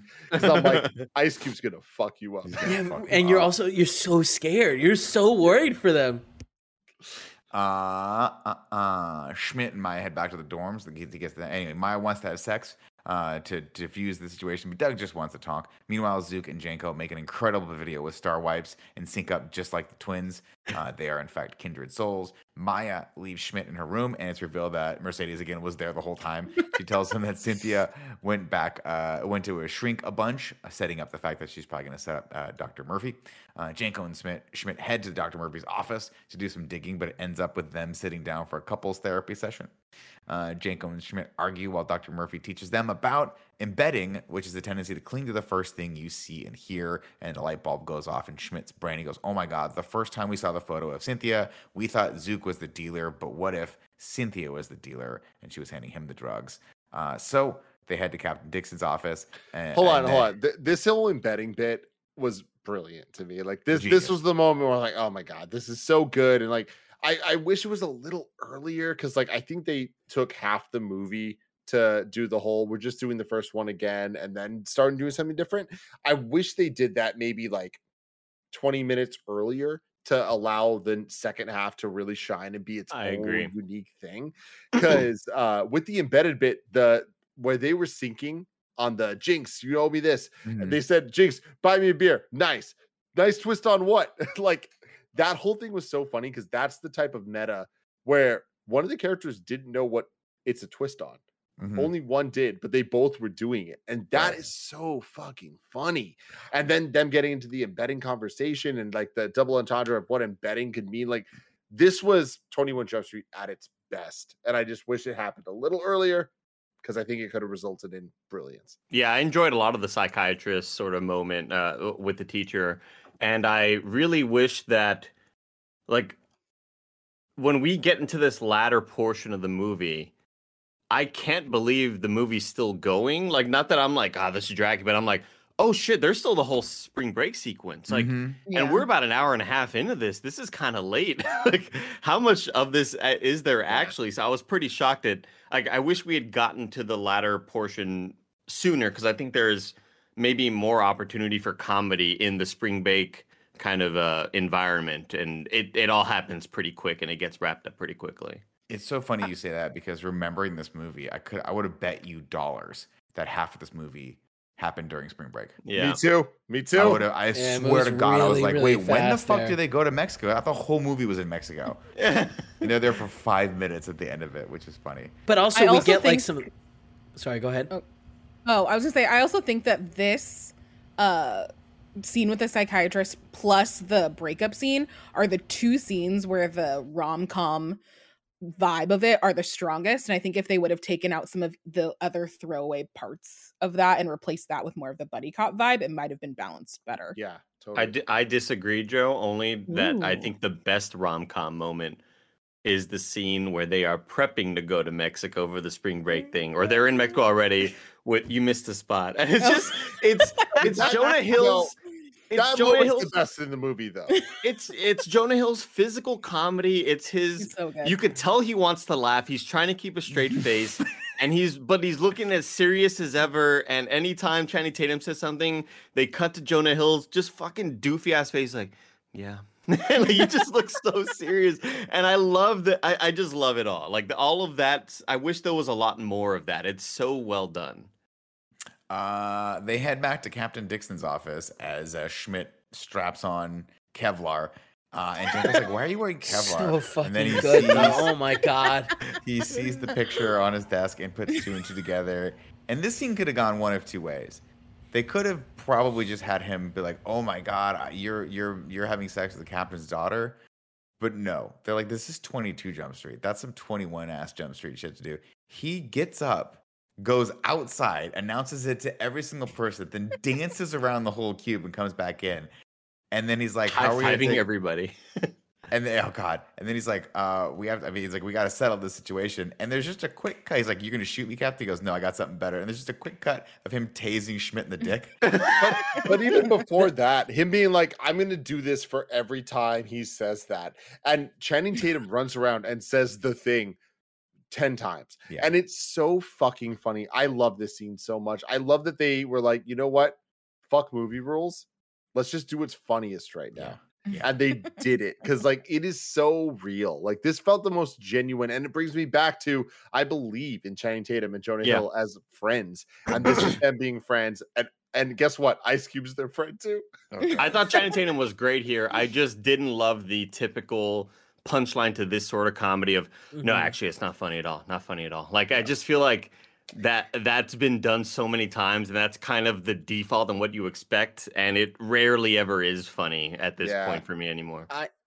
I kind of wish that like they went way too hard with Channing Tatum in this moment. Like it goes from a comedy to like a full-blown cartoon of him running around yelling it. I love the resolution of him getting tased in the nads, but I just think that like Channing Tatum loses me while he's running around. It just like I don't think that character would have done that. Like, I wish they had set it up so there was somehow more of a separation, and then Ice Cube comes in afterwards, and that's when we get the reveal of like, oh no, never mind. Mm-hmm. Yeah. Of course, they bring up Captain Dixon rightly points out that Cynthia's dead. So as are their leads, and then Jenko asks, how are we supposed to find the dealer if the dealer's dead? Schmidt says we have to stop treating this like it's the exact same thing as before, and he apologizes for accusing Zook of being a bad guy, and together they decide to do some good old-fashioned police work. So they break into Cynthia's room, and they find a dildo, which of course a double-sided dildo. Yep, which Jenko throws at Schmidt's face, like you have to. And then they find a hollowed-out book from the library, which they figure out she's been using to deliver drugs. So, what's up, Tim? They just say, we know where we gotta go. And at the same time, one says library, and Channing Tatum says the book place. The book place. That's good comedy right there. Gia looks over and hits me. She's like, pause. And I'm like, fuck. Anytime she says pause, she's either gonna drop some knowledge on some shit I don't know or make fun of me. And she goes, Tim, you would call it the book place. Yep. That's so true. That's a great line. Jenko, of course, tears off to play the football game with Zook, and unfortunately, Schmidt is left forced to go to the library by himself, where he discovers the ghost from Armageddon on Andy's favorite made-up porno from Miss Congeniality, Andy's favorite Sandy Bullock movie. Schmidt texts Jenko in the middle of his game. Great callback. Thanks. Thank you. We get a little bit, and speaking of callbacks, of course, this is a callback moment for the Peter Pan show where he has to leave the thing that he wants to do most to go back up his friend, and it causes more strife. He shows up in full uniform. They get caught, so they decide to go back to the fake blowing each other joke. And then one of the thugs calls Jenko a homophobic slur, and he literally schools him on how inappropriate it is to do that in 2014, thanks to the one human sexuality class that he took. Then of course that works for you, like that, like again, insensitive funny to hear that word, and you kind of like, oh shit, like I wasn't expecting that, but it's a great little comeback from him because he took one class, and it just it works for me. And he means it, and that's the best part. That's why it works, is because he's not the character. In character, the character is like, no, it's an appropriate thing to say, and then he puts a nice little bit of monologue out there on him. I was worried when it happened. I was like, how are at what point did this movie happen? Like, how does this get handled? And I was very pleasantly is this surprised. Kevin Smith now or Kevin Smith 20 years ago? Let's see. They get chased. Schmidt takes the stairs while Janko literally jumps down all the balconies like Spider-Man. They take off in the MC State golf cart while Ghost chases Real them. quick, the way Channing Tatum goes down those stairs is insane. Where it's like, I'm sure he was wearing wires, but I could also 100% believe that he can do that. It looks really believable. Dropped and grabbed on. That's really cool. And then there is a slowdown happening with Andy and Tim. When you guys start talking, it's really behind. They're fine on that. Audio or video? Test. Video. Well, I mean, it's not going to happen now. It's too convenient to happen now. You know what I mean? But it's happened several times. Gotcha. They destroy a bunch of stuff, even though they say we're out of budget to destroy stuff because the chief told them that they're out of budget. God, they go through the garden of sculptures. Yeah. Instead, like, should I go right or left? What's right? The garden of sculptures. All right, well, I'm going that way already, or whatever it was. It just so. He's like, you could have gone left. That was a parking lot. And then the over the top view of like them crashing through a bunch of shit, and then just like, wow, there's a lot of expensive stuff in there. It's so good, man. Of course, this all ends with them on the field, and they lose control of the golf cart because the brakes are out, and they send it into the goalpost. We get the payoff for that joke where everyone's been trying to take this goalpost down, but the captain had it sunk, the coach had it sunk in cement, and this thing just explodes it, and it comes down. Everyone cheers as Schmidt gets arrested by campus police, and he covers for Janko. Behind the scenes on this is it was a huge problem, and it was a real fire, and it was things were melting in ways they were supposed to be melting, and they're just like, holy shit, because like the whole scene was everyone floods it and then it blows up and all that. So there was a lot of people around, and there was a lot of fire, and there was a lot of issues of people being like, hey, get out of here, run, this is a problem. And people not knowing if it was real direction or in the movie. But wow, everyone was okay. Crazy. No one was hurt. Pretty nuts. Well, That's good. pretty nuts. Let's see. Of course, this is where they break up here. He says, what are you doing? As I just decided for you, just stick with football. I can't give you the same feeling these guys can. Maybe we were only supposed to do this once. And we get... Which, again, that goes back to what I was saying. Like, this movie knows what it is. But does that make it great? I don't know. That's a complicated question. But with that, like, they ever give us the feeling that the first one did? I don't think they can. And they know it, and this is them admitting it. So this line to me kind of gives them the salute of, hey. Little tip of the hat. I did enjoy this. I do love this movie, or I do like this movie a lot. I don't love this movie, and that's okay. That's okay. Schmidt is forced to leave school and go back to patrolling the lake, while Janko and Zook put up matching pictures of Lamborghinis and become, in their words, Lambros. God, that's such a Nick thing. I know. when they said that, I was like, somewhere Nick's laughing right now. So funny.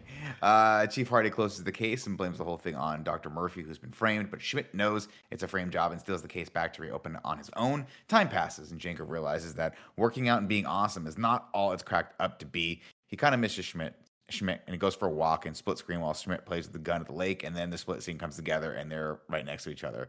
And this got me so fucking good the first time I watched it. Janko tells Schmidt he's worried. Got me so hard. That just got me so hard. So hard. I'm never going to live that one down.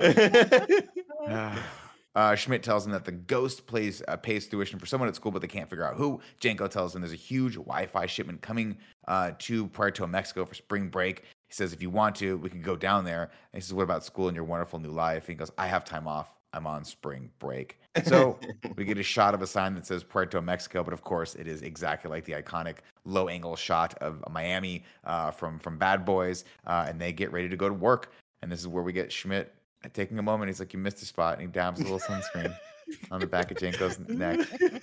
It's so delicate, dude. This is great, So man. delicate. Perfect. But of course, it's an intimate moment that makes Janko have to reiterate this is only a one-time thing. They head to the beach and they spot Spring someone's- break, motherfuckers. Yeah. And then the fucking theme song kicks in, and it is glorious. And then they walk into the wall, and I wish they didn't play it for a gag because I wanted this to be their fucking return moment. They head to the beach and spot a dealer who's dealing a ton of Wi-Fi, and it's revealed it is, in fact, Mercedes, Jillian Bell. They follow her to a bar where Maya and everyone else is partying. We get that great laugh. It's like, are people actually eating in here? It's so sweaty. So sweaty. Upstairs, Mercedes gives a presentation to the ghost on how she's going to spread Wi-Fi and make it go viral. And he says, why don't you just sell those old school drugs like cocaine and heroin? And she goes, are you kidding me, Dad? That's what they did on Golden Girls. Blanche did heroin. And then Channing Old Tatum. drugs. Blanche never did heroin. Channing Tatum, under his breath, goes, Blanche never did heroin. He sounds so like protective of them, and I love it. That's perfect. Janko and Schmidt barge in on the deal to arrest everyone, but Mercedes already knew they were cops, so they had guys prepared for them. And they get into an argument about who should have brought the tracker, yada, yada, yada. It's all a red herring. Schmidt really brought the tracker, and they said that. He goes, that's improv, bitch, which I think is a callback to the improv scene. Captain But I love that Dickerson- being like, that seems like a real argument, because it really did feel like a real argument. Like, I believe true. in these guys as fucking best friends so much that I just hope, I don't know the truth. And honestly, if the truth's not positive, no one tell me. Perfect. I just want Channing Tatum and Jonah Hill to be best friends in real life. I mean, And they haven't done anything since, though, and that's the thing I that worries me because I had the Yeah, same. they thought. definitely hate But each what other, has Channing guys. Tatum done recently? Did you see the whole article that came out this week about how he took like a big acting break because he didn't get Gambit and how like it hurt him in his soul? Whoa. That probably saved his career. He wouldn't have been good for Gambit. Like he Yeah. should know This that. is a He has conversation to for another show. understand that. Or He's a never. comedic actor. So- He's a so- comedic actor. Do you know, Tim, that like Leo DiCaprio and Jonah Hill have like this really great, strong friendship? Yeah. And like, I want that for Channing Tatum Yeah. as well. It's And not there, I'm dude. really It's not jealous there. that like, because there's always like really, really funny clips of Leo DiCaprio surprising Jonah Hill in public and him not knowing that it's DiCaprio walking up to him and he like freaks him out. And he's like, oh shit, like what's up, man? And they're just like really, really good friends. And first off, I love that dynamic. I love that DiCaprio has someone like that in his life that he could kind of like He just needs fuck it. around with and have a little like brother to fuck around with. But the idea that Channing Tatum doesn't have that with Jonah Hill really makes me sad, Tim, because I was right there with you. I thought No, the he same must. He must. I want to believe. I still believe. Don't tell Yeah. me otherwise. Let's go. Captain Dixon enters with some fun lines, and then we get a little cameo from Rai Rai who says we shoot dicks off here at Jump Street. And then the nerds show up and they go, we're here as well.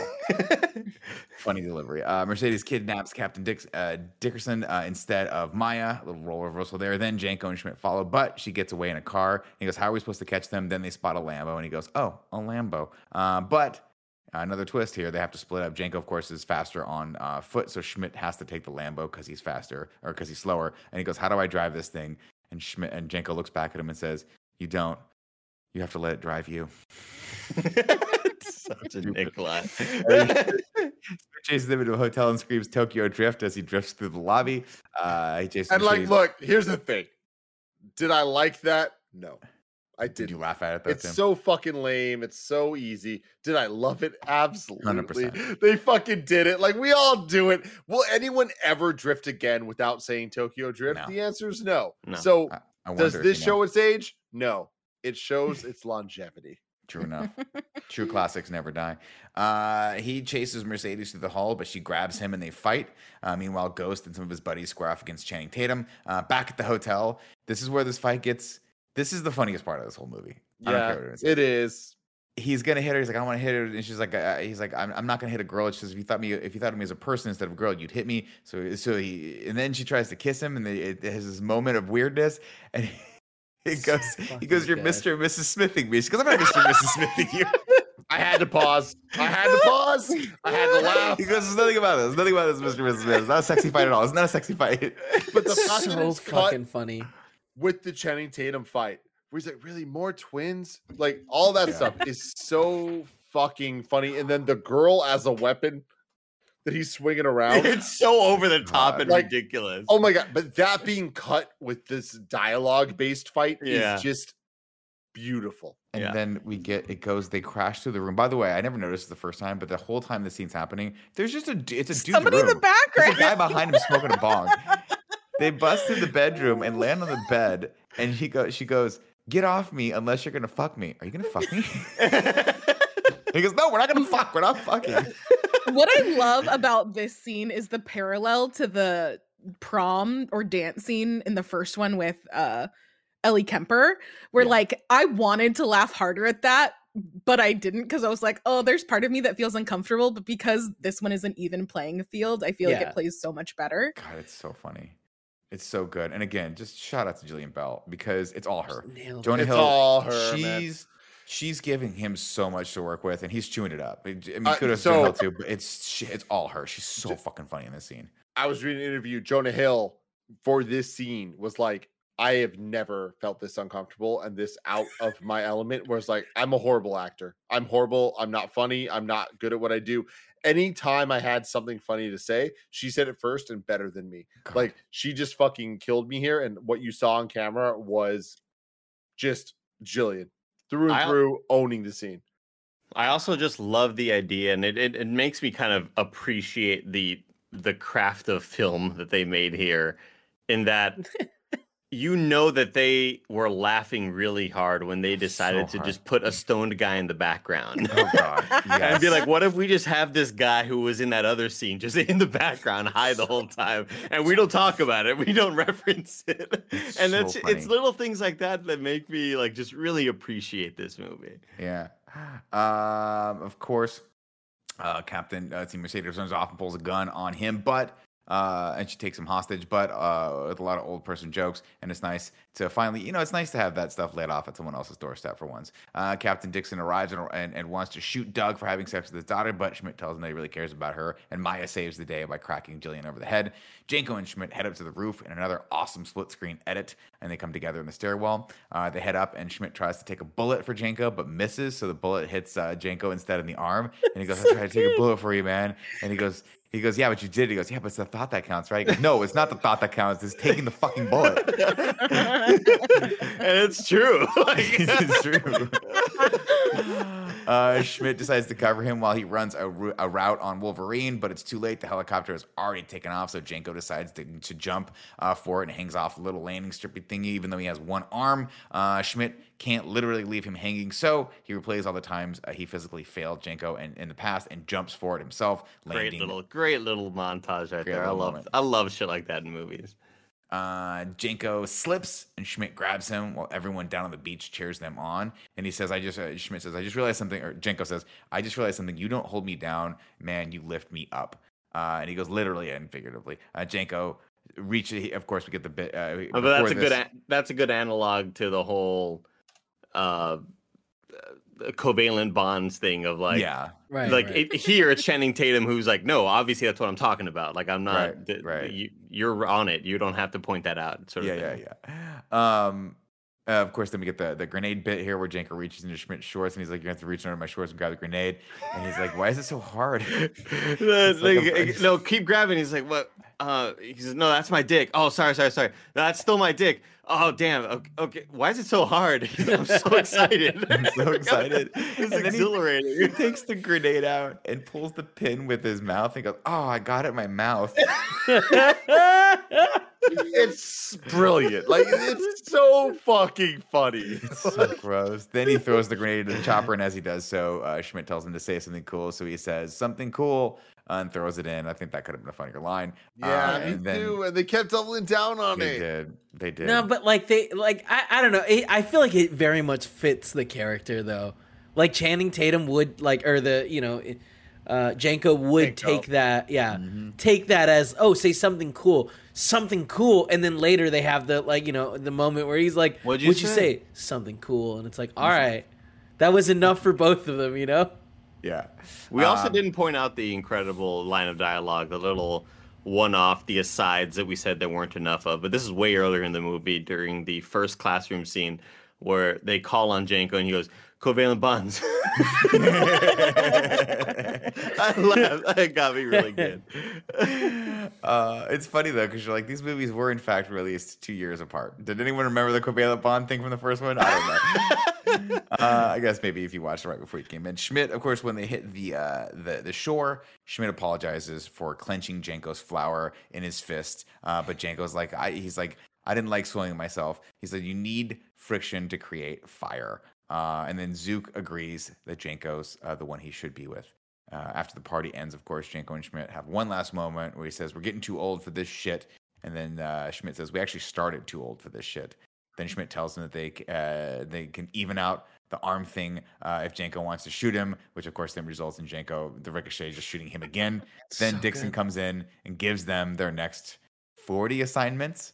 And it's around 29 Jump Street. They change him out for Seth Rogen, and it's fucking hilarious. So good. Wait, what hold contract on. dispute? What contract dispute? Yeah. Incredible. First off, Incredible. I wish you could unfuck my daughter is one of the funniest lines in the movie. Like that was great. But yeah, leading into this and the fact that it goes on so long for so many, they did 22 different movie sequels. Like that's brilliant. And the toy It's line awesome. and The the toy line, recastings and the Andy. surprise cameos, like it was Yeah. the 21 Jump Street cameos from the original Richard series. Grieco. Yeah, we got that. We get a fun dance where like they're going to dance academy, and Jonah Hill of both people goes, "Yes, finally something I'm amazing at." Of course, this is a little slight toward Channing Tatum being a great dancer. And the action figures, Andy, take it out of your pocket. Pocket number two. Pocket number two. Each of them have their own lines. And the first one is get ready for being a lifetime of get ready to be in a life of being a badass motherfucker. And the second one is it's inking in my mouth. And then the third one is don't fuck my daughter. And then the shooting the dicks one got me real good too. The commercial. Oh, and that, ladies and gentlemen, is 22 Jump Street. God, it ended so strong. Yeah. It's such a strong ending, Very dude. hard, solid ending. Yeah, the Seth Rogen thing of like, shut the fuck up, they'll never notice. Like, and he calling him the wrong name is great, and then coming back and be like, "Wow, I'm glad you're back." Wait, what do you mean? I didn't leave. What do you mean? What contract dispute? Yeah. Like all of that is just golden, dude. It's And it being so Seth good. Rogen. Oh, sorry, guys. Oh man, it's all, go for it, go for it. I didn't even know I had the volume up. 7 syllables in the middle. You need 5 for the first and last line. If you're not poetic, no need to fret. And haikus don't need to rhyme.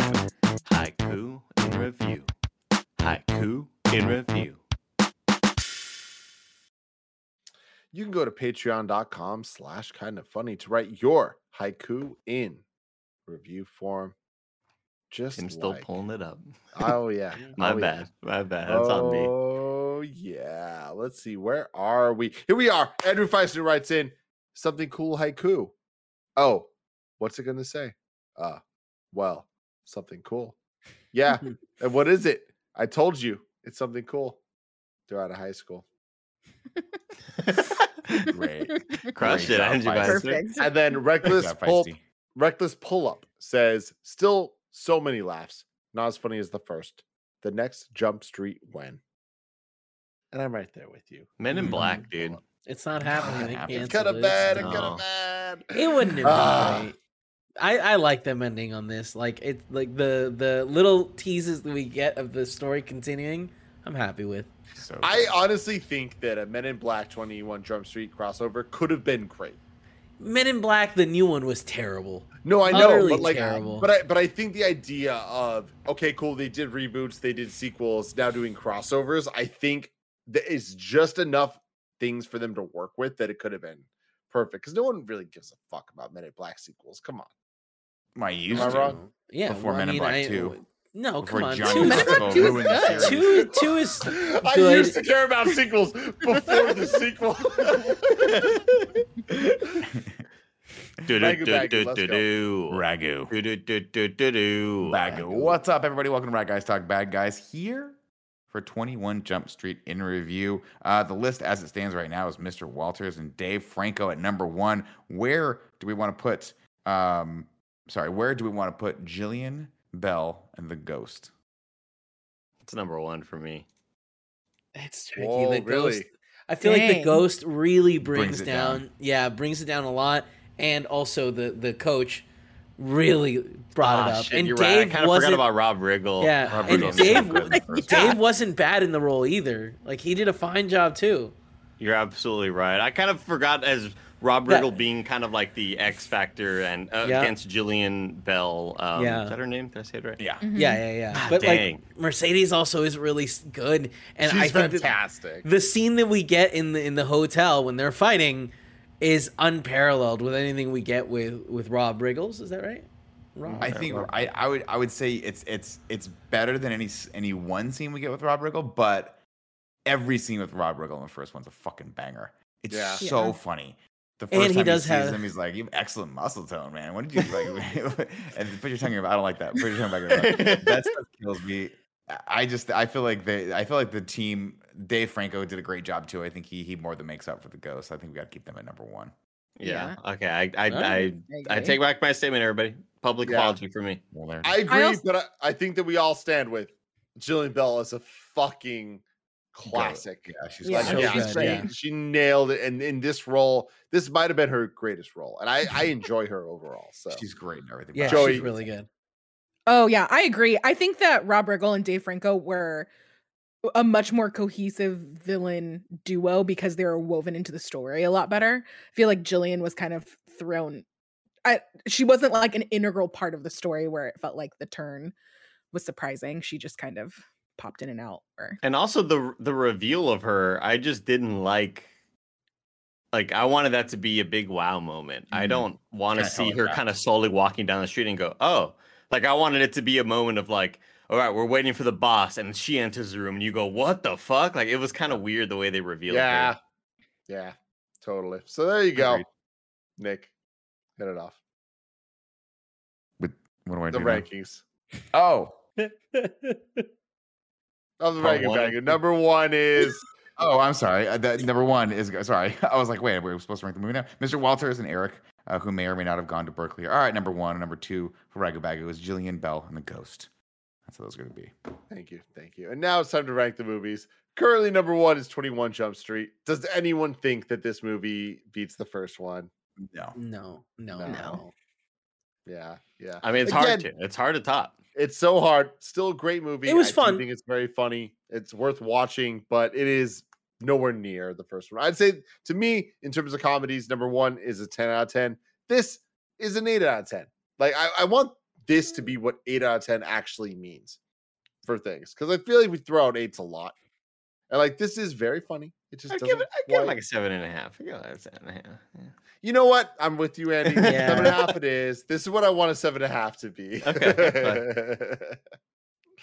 But like I said, Planet of the Apes starting next week. We're doing the 3 movies leading into the Batman. Going to be a great time. Until next time, I love you all. Goodbye.